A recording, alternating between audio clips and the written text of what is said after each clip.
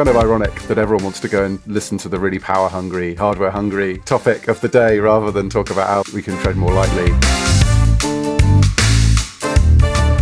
Hello everyone, welcome to Green.io with Gaël Duez. That's me. Green.io is a podcast for responsible technologists building a greener digital world, one bite at a time. Every 2 Tuesdays, our guests from across the globe share insights, tools, and alternative approaches, enabling people within the tech sector and beyond to boost digital sustainability. Because accessible and transparent information is in the DNA of Green.io, all the references mentioned in this episode, as well as the transcript, will be in the show notes, both on your podcast platform and on our website, greenio.tech. Today, we're going to talk about a relationship. A deep, pivotal, and yet troubled relationship. Open source and IT sustainability. Every person I talk in our sustainability field takes it as a no-brainer. Open source is good for sustainability. But which open source are we talking about? And is this correlation so strong? For instance, is an open source software always more frugal or sustainable in the way it is designed? We don't know. Let's investigate it. But there is at least one thing which is certain.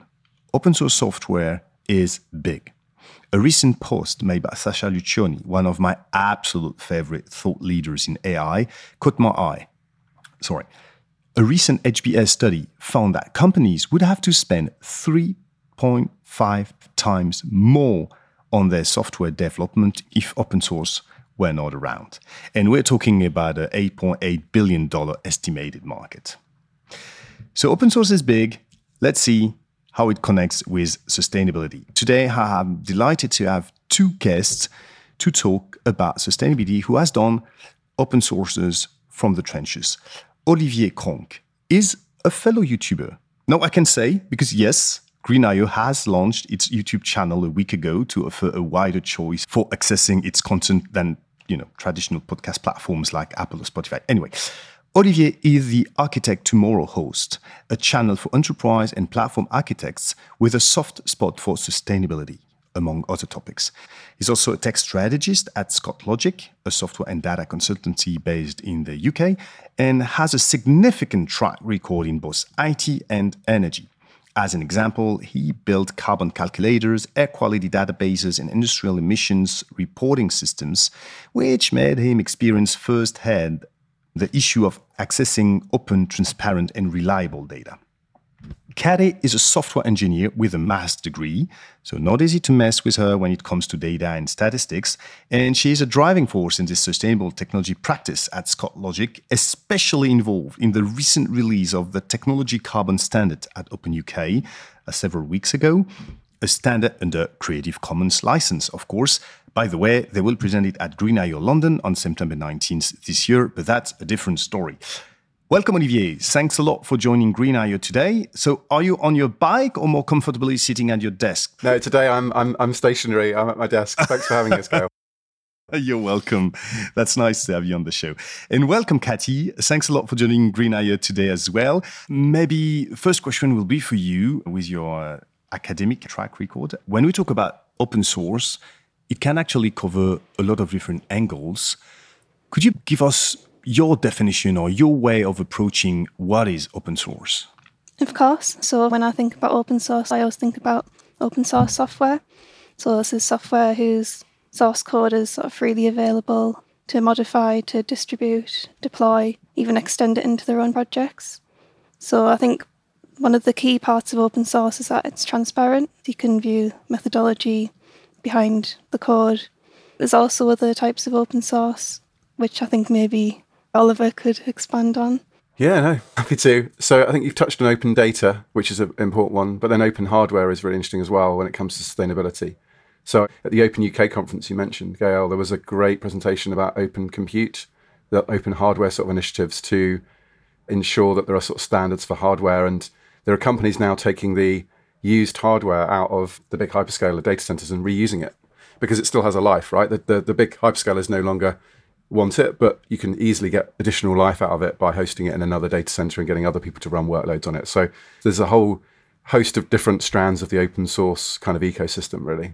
software, hardware, data, significant ones. I think that would be a good way to define these pillars of data, software, and hardware. So, Olivier, you started with hardware, not maybe the most obvious when we are in the IT world. What are the progress today that you've seen in open source hardware? Yeah, I'd love to throw to Katie to talk about the sort of data that's available, hopefully in the future in more of an open form about hardware. But in terms of hardware itself, I think there's some really interesting developments. Like I talked about the Open Compute project, they have a whole sustainability division that's looking at the circularity of the hardware. And I think having open standards when it comes to hardware is really, really important, because otherwise it's the compatibility challenge, right? If everyone is inventing their hardware to kind of be unique and proprietary, it just means we have a whole lot of potentially wasted components that won't work with other systems. And we're producing lots of different types of components that only work with one particular platform. So I'm a really big proponent of the Open Compute project, also because they're looking at things like, can we increase the ambient temperature of data centers, for example, to reduce their cooling requirements and things like that. So they're doing some really clever stuff in that area. But I think also open hardware is interesting when you look at the sort of hardware hacker sort of culture that's created as well, right? What can you run on a embedded device like a Raspberry Pi? How can we extract every last efficiency out of a watt, a couple of watts that a Raspberry Pi runs on. So I think there's some really interesting sort of things that come out, the constraints that you impose when you look at sort of consumer grade hardware and the open source movements around that.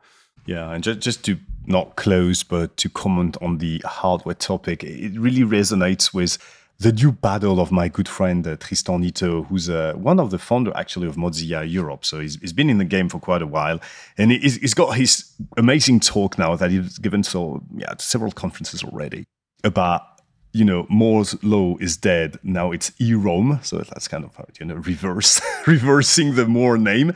And the idea is every year you don't double the size of your computing power. Every year you divide by 2 the size of your code. So that every year you are able to run your code on lighter and lighter machine, which means older and older machine, which means saving potentially millions, avoiding building new computers that actually don't need. But anyway, Katie, you wanted to elaborate a bit more on the data side. I think this is one of your main battle, isn't it? Yeah, so especially with sort of manufacturers of hardware, the data they provide themselves, often the figures they give in these, it's not clear on how they actually calculate them. So for example, if you wanted to find out like the typical energy consumption, they might provide this figure, but it's hard to find out where they're getting this from, like how long are they running the device to arrive at this figure. Additionally, there's other sort of documentation that these manufacturers provide, like product carbon footprint, which gives like the emissions from each use stage of the life cycle. So manufacture, transportation, usage, end of life. But again, it's just not clear how they get these figures. So the benefit of open source is having that methodology transparent to everyone to see how these figures are arrived at.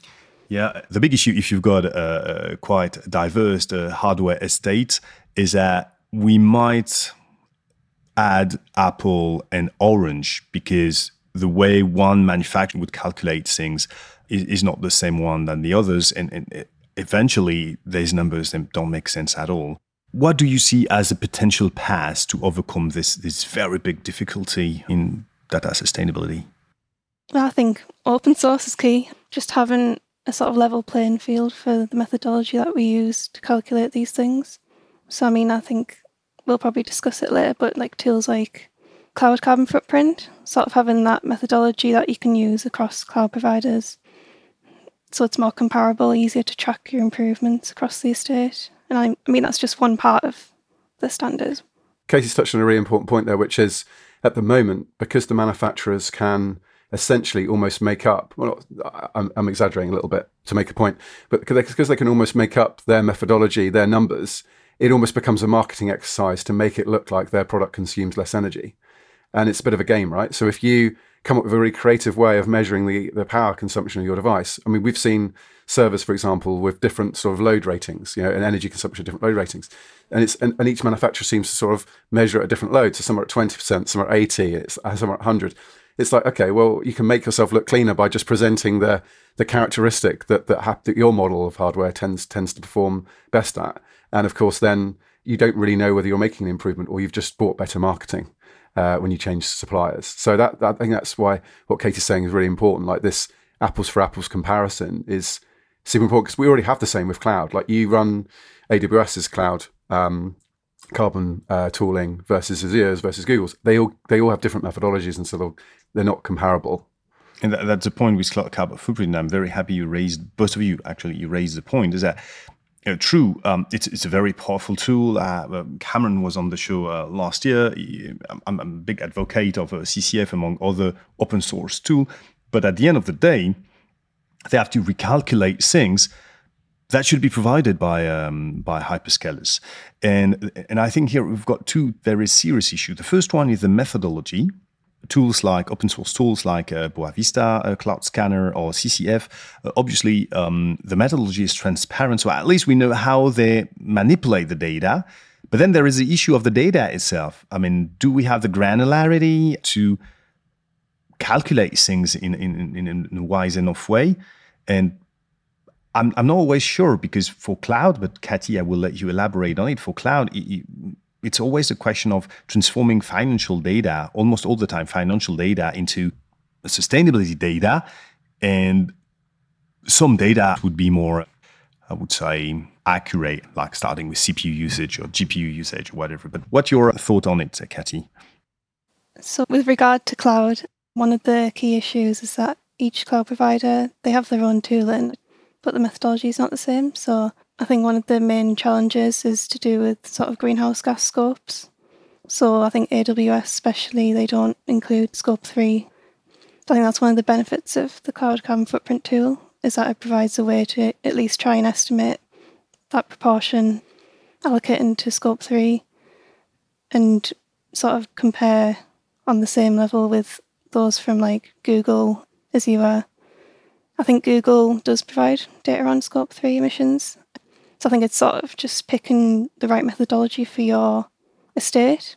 So for example, if you just had Google Cloud, maybe you just go with their tool since it's probably more up to date and includes scope 3. Whereas if you had multi-cloud or AWS, you might want to look at a tool like Cloud Carbon Footprint.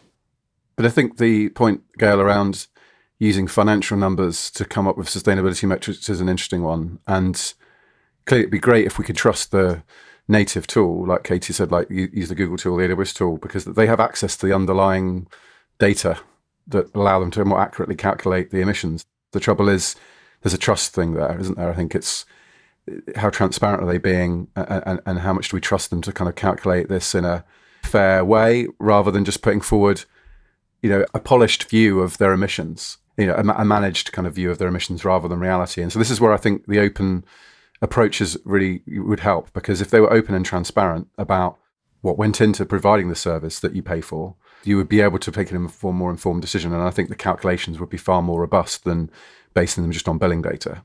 Ideally, you find situations where you save money and you save carbon, but those two aren't necessarily going to go hand in hand in all cases.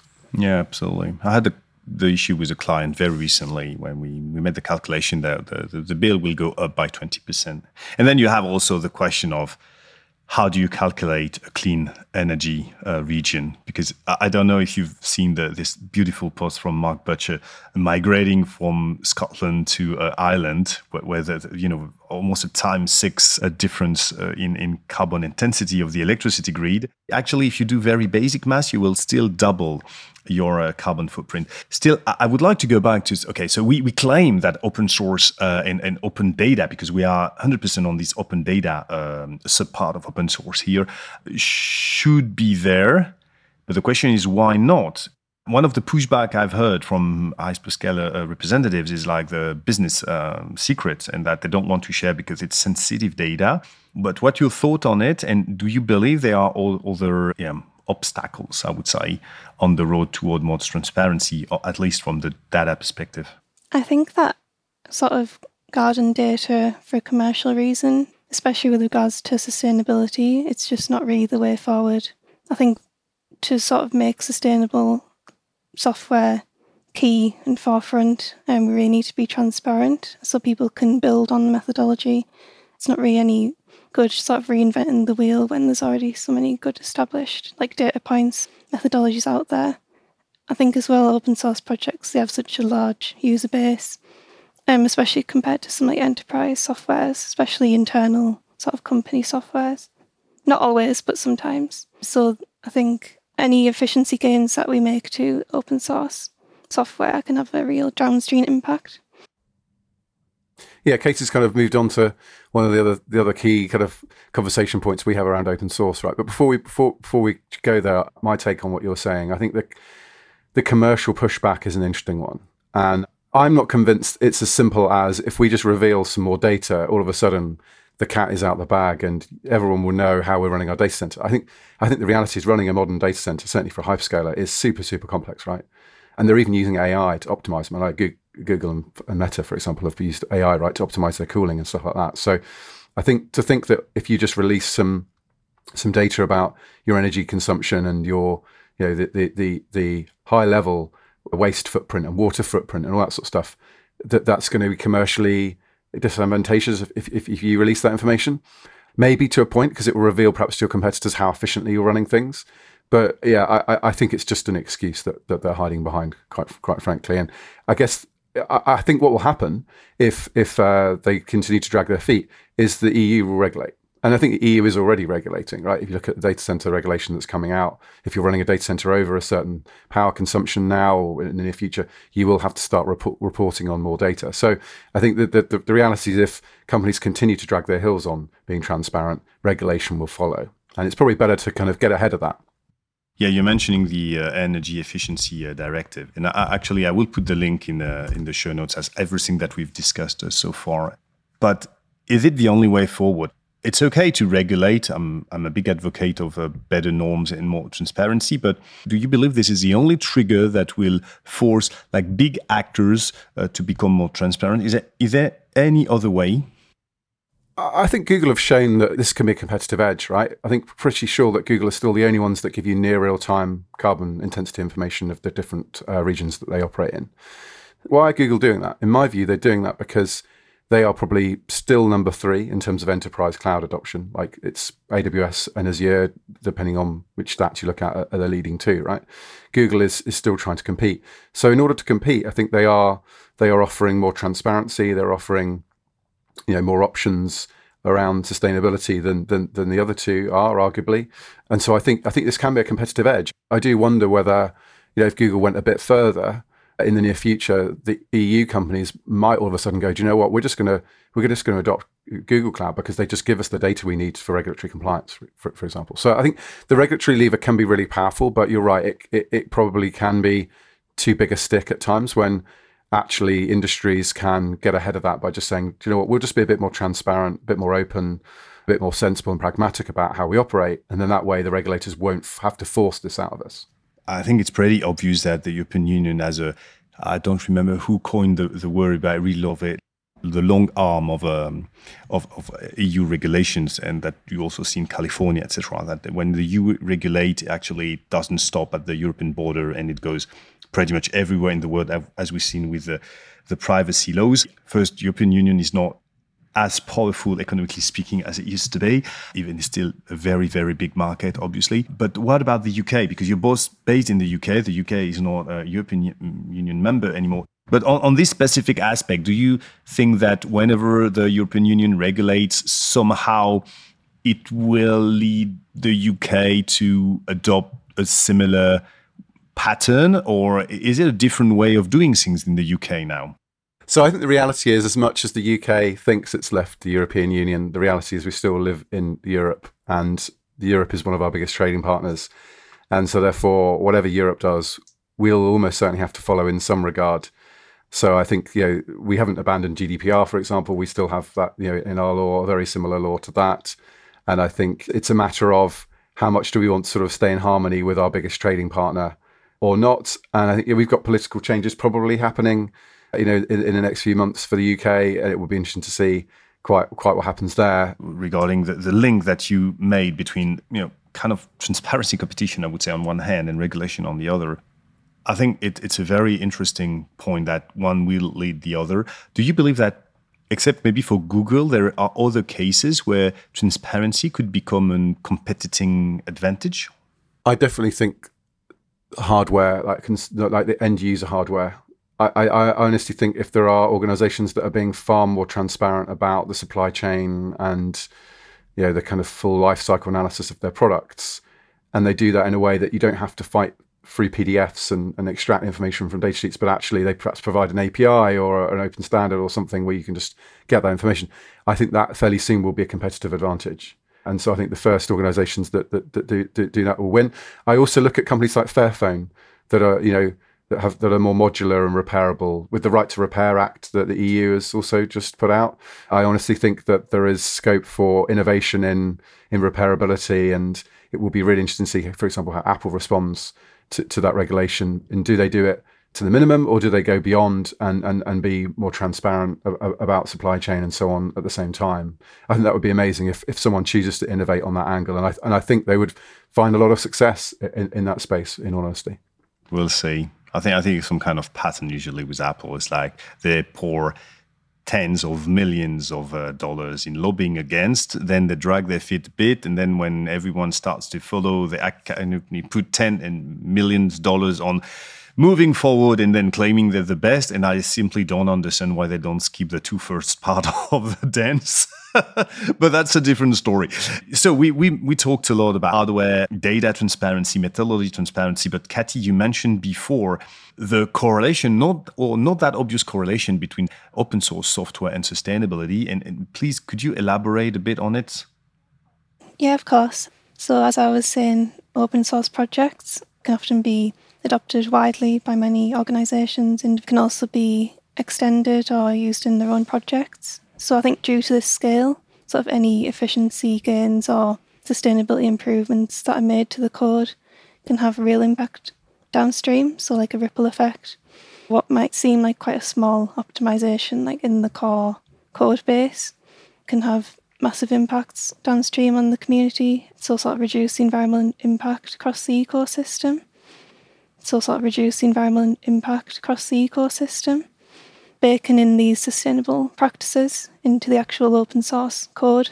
In the same way sort of other non-functional requirements like security are already in, it would be hugely beneficial, something that we're missing at the moment. Do you have some examples of maybe communities, open source community on a dedicated software starting to pay attention to that, or is it way too early stage at the moment? I think it's pretty early, right? But the comparison I would make to this is a bit like when you buy your laptop. What power profile does it ship with, right? Does it ship with the high performance profile enabled by default, or the power saving profile enabled by default? And I would encourage all open source software contributors and maintainers to think about that same sort of thing. When someone downloads your software or includes their library in their software, what mode is it running in by default? And does someone have to specifically go and tune it for either efficiency or for performance or for security? Because like for security now, it's pretty frowned upon, right? If you ship your open source software in a way that's unsecure by default. And I would say that, like Katie was saying, like encouraging us to think about our open source projects and making them run in an efficient way by default. And maybe if you really need to crank the performance out of it, then yeah, you go and tune and you go and make optimizations. But that is something I think that could have a massive impact. And Katie's right, the scale at which open source libraries and software are deployed means that any savings that we make there are going to massively outweigh perhaps any optimizations we might make on our enterprise code. So yeah, we do a lot of work with big government and big financial services customers, but even still, internal applications for them are hundreds of users, maybe thousands of users. They're not the millions of users that open source projects have. So where do you focus your optimization efforts as an open source developer? Do you optimize your own code that's running on your own, company systems, or do you optimize open source? So I would say, as far as coding efficiency goes, think about what code you're optimizing. And especially knowing that we have only to target like 5% of open source developers, because it's like 5-10% contribute to almost 99% of the code base. So we can target very active developers. My question would be, is a bit different. As an end user, like obviously a developer, but downloading some kind of libraries, whatever, etc. Do I have today all the information? And honestly, the answer is no. So I'm kind of self-answering my question. But what would it require to be able to understand, okay, this is kind of a frugally designed or low carbon open source code? I mean, there is nothing I'm pretty sure like 99.99% of the MD in GitHub or any other repository, they don't mention the carbon footprint at all or any kind of environmental approach. There is this project, I'm kind of thinking out loud at the moment, but is the impact framework provided by the Green Software Foundation the right approach, or any other tools could be used or leveraged to access this information? What do you think about this? I think the impact framework shows potential to have a standardized way of calculating things. It's very early, and we're excited. We're going to be part of Carbon Hack this year, and that's all about the impact engine framework. And we're going to be, for example, probably looking at how you measure S3, the impact of S3, the Amazon S3 service using impact framework. I think what we need, though, is more of a standard. And you've perhaps given me a bit of an idea here of where the tech carbon standard that we launched recently could go, right? I mean, we've primarily designed it as a way of navigating the technology space and working out where your emissions live in the upstream, operational, and downstream sort of categories that we've sort of touched on throughout this episode. But actually, I do wonder whether there is almost a metric that you should be looking for in each of those. And I think we're signposting open source tools and standards, but I do wonder if ultimately that might be where we lead, is giving people an easy, almost like a eco label for software, or a bit like the calorie counting you get on food, right? We need something as simple as that for someone to go red, amber, green on a library or, a piece of software. We're not there yet, but I hope we get there. Yeah, I think that was the idea behind the API Green Score, main French companies. It's an open source approach as well, but it's more like a best practices checklist. Like, okay, is my API management clean? Do I provide information on carbon, etc.? And then you've got a score. I kind of like this approach. It's very straightforward. Still, it requires pretty transparent methodology and data to be sure that we compare apple with apple once again. I'm really about fruit salad. Cathy, as a developer, because you are, what would you like to have when you use open source code to make sure that you're using a very efficient one? I think the idea that you discussed, Oliver, was really quite a good one about sort of the comparisons to a calorie counter. I think having that sort of metric, just so when you're looking and researching what you actually want to use in your code, you don't really have to dig in too much. That would be really useful if you could just see high level what sort of sustainability level is this library got, for example. And for a developer, you want to be looking at how you can code. So I think learning from how upstream dependencies, open source libraries have been coding efficiently is a really good way to learn. I think that exemplar approach is really interesting.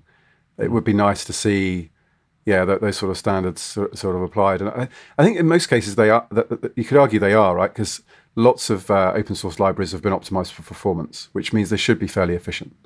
But that's a big assumption, right? And so I think what we're talking about here is something that validates that and ensures that that there isn't excessive memory usage or excessive CPU consumption, perhaps polling, anti-patterns. So I think maybe we aren't that far away from maybe being able to take some of the Green Software Foundation principles and standards and patterns and maybe running some tests. Because that's the other part of this. We talk a lot about coding, but the testing is really important as well. And so we're equally looking at other software development lifecycle roles like testing to say, should there be a test suite for efficiency, for energy consumption of code? So part of your pipeline, your builds break if energy consumption is over a certain level or efficiency is not hitting the bar. So this is the sort of bigger picture software development lifecycle thinking we're also doing. Beyond just sort of classifying emissions into their different buckets, it's also thinking about how does each role play its part when it comes to building more sustainable software. I'm very enthusiastic about what you describe, and actually I know that there are a few projects in CI/CD pipeline trying to automate it. So full disclosure, I've launched a project with my good friend Benoit Petit at the Boa Vista Association, but that's not public yet, but we've released the version 0 of our repository of green IT tools, because we want to increase the transparency in the landscape. So the idea is not to assess if the tool is good or bad, but just to assess how transparent is the methodology, the data used, and all the information that will help people choose the right tool. And that's something that I will talk a bit more at Green.io Singapore and in forthcoming podcasts. It's really a transparency battle. It's not an quality assessment battle. And a good practical exercise to close the podcast. How would you launch this open source initiative? if you launch it? Well, we'd certainly come back on the podcast if you have us. Katie, what are your thoughts? You're more in the development world than I am these days. I think in the sort of same ways, projects like Green Software Foundation, I think sort of Copilot tool it's the same sort of thing. It's to the way that Green Software Foundation have sort of promoted their principles and their green coding patterns, sort of promote the tool in the same way. But when you launch an open source project, I mean, you have an idea, you want to launch, obviously you will create a GitHub repository and, the license, blah, blah, blah, etc. Okay, but hey, you're still 2 or 3 of you. Okay, I don't know how many people. Actually, how many people will join from Scott Logic for that kind of project? Will it be only the 2 of you? We have a team of about 10 people working in this space at the moment, but people have rotated in and rotated out as we've got a consultancy, right? So when we have client projects, people will go on to client work. So it very much depends on, what client projects are going on at any one time as to how many people are involved in our R&D initiatives. But ultimately, we're rolling out sustainable software thinking across the whole of the company, and that's about 500 people in total, about 450 or so consultants. Not all of those are developers, of course, but this mindset and these best practices are being pushed out across the organization, because we don't want this to be a bolt-on. We want this to be how we just work by default, back to the sensible defaults thing. So I think, if launching it, we'd almost certainly launch it internally. We'd alpha test it ourselves, and then I think we would look to kind of work with friendly clients, and then kind of use open source ecosystems we're part of, like Linux Foundation and Finos. So shout out to Finos that we do a lot of work with. They're a great organization for financial services open source adoption. So I think it's kind of use the community, right? I think would be the straightforward answer to that one, because that's the beauty of the open source effort, right? Is it's always community driven. So kind of embrace that community approach. And does it respond well, the community, to that kind of project? Well, it's interesting, right? My presentation at Open UK, I would have hoped for a slightly larger audience, but I was competing with AI. There's a lot of AI talks, and everyone, I think if you put an AI talk on, everyone wants to go to that talk right now because it's just so hot. And so it's kind of ironic that everyone wants to go and listen to the really power-hungry, hardware-hungry topic of the day rather than talk about how we can tread more lightly. I do fear there is a culture war, Gael, happening. Like some of the tech meetups I've been going to recently, there's almost 2 camps. There's people that are almost falling for the techno-optimist manifesto from Mark Andreessen Horowitz and just think growth and energy consumption and increasing energy consumption isn't a problem. And there are others who are more aware of the issues. We don't have endless power sources that are renewable, sadly. I'm living a Jekyll and Hyde personality day by day at the moment, right, Gail? Because I am spending almost equal amounts of time on AI R&D and sustainability R&D. But I do struggle with this. And in fact, I've got a blog in drafts that I'm not sure I'll publish, but it's sort of talking about this conflict I have between technological progress using AI and then on the other hand, all the power consumption and the sustainability impacts that will have. So I do have this sort of schisms in should we be embracing this thing or should we be being more cautious? It's a really fascinating time, I think, to be a technologist right now. Like the different challenges and opportunities that we have in front of us. It's incredible.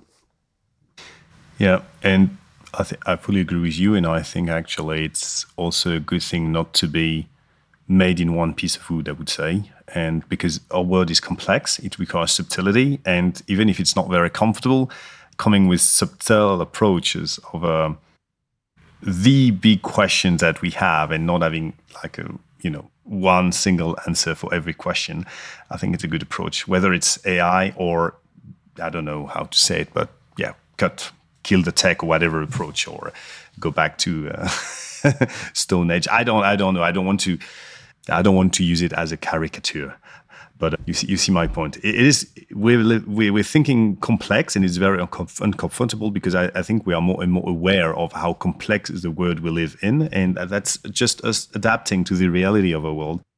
So quite a lot has been covered here. To close the podcast, as usual, I would love both of you to share one piece of good news, sustainably related, even green related, but sustainably at large is cool. Something that make you happy about our path towards a more sustainable world, I would say. I think for me, because I'm quite new to the tech space, especially the technology sustainability space, I think just seeing the community growing, it's really positive. seeing all of the initiatives that are out there, whether they're open source. I think just like seeing the work that our team's been doing as well, the Tech Carbon Standard, I think it's all really positive. It's going in the right direction. I'm going to choose something that's not tech, but it's energy. So I'm probably as much an energy nerd as I am a technology nerd. And the thing that really excited me the other day was the announcement of quite a big electricity interconnect between Denmark and the UK, right? And this I hadn't heard about this, but a huge investment, like we're talking billions of pounds or euros investment to create this undersea link between Denmark and the UK. And it makes a lot of sense because both Denmark and the UK have a lot of wind power. And because of the time difference between Denmark and the UK, our peak electricity demands are at a different time. So there's a lot of sense in this interconnect because when it's windy in Denmark and there's lots of demand in the UK, they can send their wind power to the UK and vice versa. And so I didn't know this thing was even being built, and it's gone live literally in the last couple of weeks. And it's significant. Like I think it's like at least a gigawatt of interconnect. So a serious DC power interconnect between the two countries. And that just like made my day. So I was like, we've been rolling back on various sort of environmental policies, but this has just gone live and I didn't even know they were building it. And that's really cool. And that's so fun because I stumbled on a map of all these new connects being built across Europe, both for sustainability reason, also for security reason after the Russian aggression against Ukraine and all the energy issue that it raised. And that was mind-blowing that there are already a lot being built and even more being planned. And as you say, that's just perfect. It's sharing energy and low carbon energy as much as you can. So I really love it. I think I will try to find the map and put it in. Great. Thanks. Yeah. Thanks for sharing it. That made my day as well. Super cool. So it was great. I will put all the references in the show notes as usual. And what is also super cool that there is like a very good deal of chance that we will meet in London in September. So thanks for joining. Talk to you soon. Keep up this amazing work with a very open source technology carbon standard and sustainable Copilot ID. I love it. So let's stay in touch. Thanks a lot for joining and have a very nice and sustainable day. Thank you. Thanks for having us. Thank you for listening to this Green.io episode. If you enjoyed it, share it and give us 5 stars on Apple or Spotify. We are an independent media relying solely on you to get more listeners. Plus, it will give our little team Jill, Mabel, Taney and I a noise booster. In our next episode, we will talk about carbon-aware computing. It seems to be the no-brainer action for every CTO or head of cloud ops to decarbonize their tech stack, and yet, benefits at micro level and the impact at scale might not be that well aligned. To discuss it, we will welcome 2 veterans of our show and 2 veterans in green coding as well. Hannah Smith, CEO of the Green Web Foundation, and Ismael Velasco, founder of the Adora Foundation. Stay tuned. By the way, Green.io is a podcast and much more. Visit greenio.tech to subscribe to our free monthly newsletter, read the latest articles on our blog, and check the conferences we organize across the globe. The next one is in Singapore on April 18th, and you can get a free ticket using the voucher Green.io VIP. Looking forward to meeting you there to help you, dear responsible technologists, build a greener digital world, one byte at a time.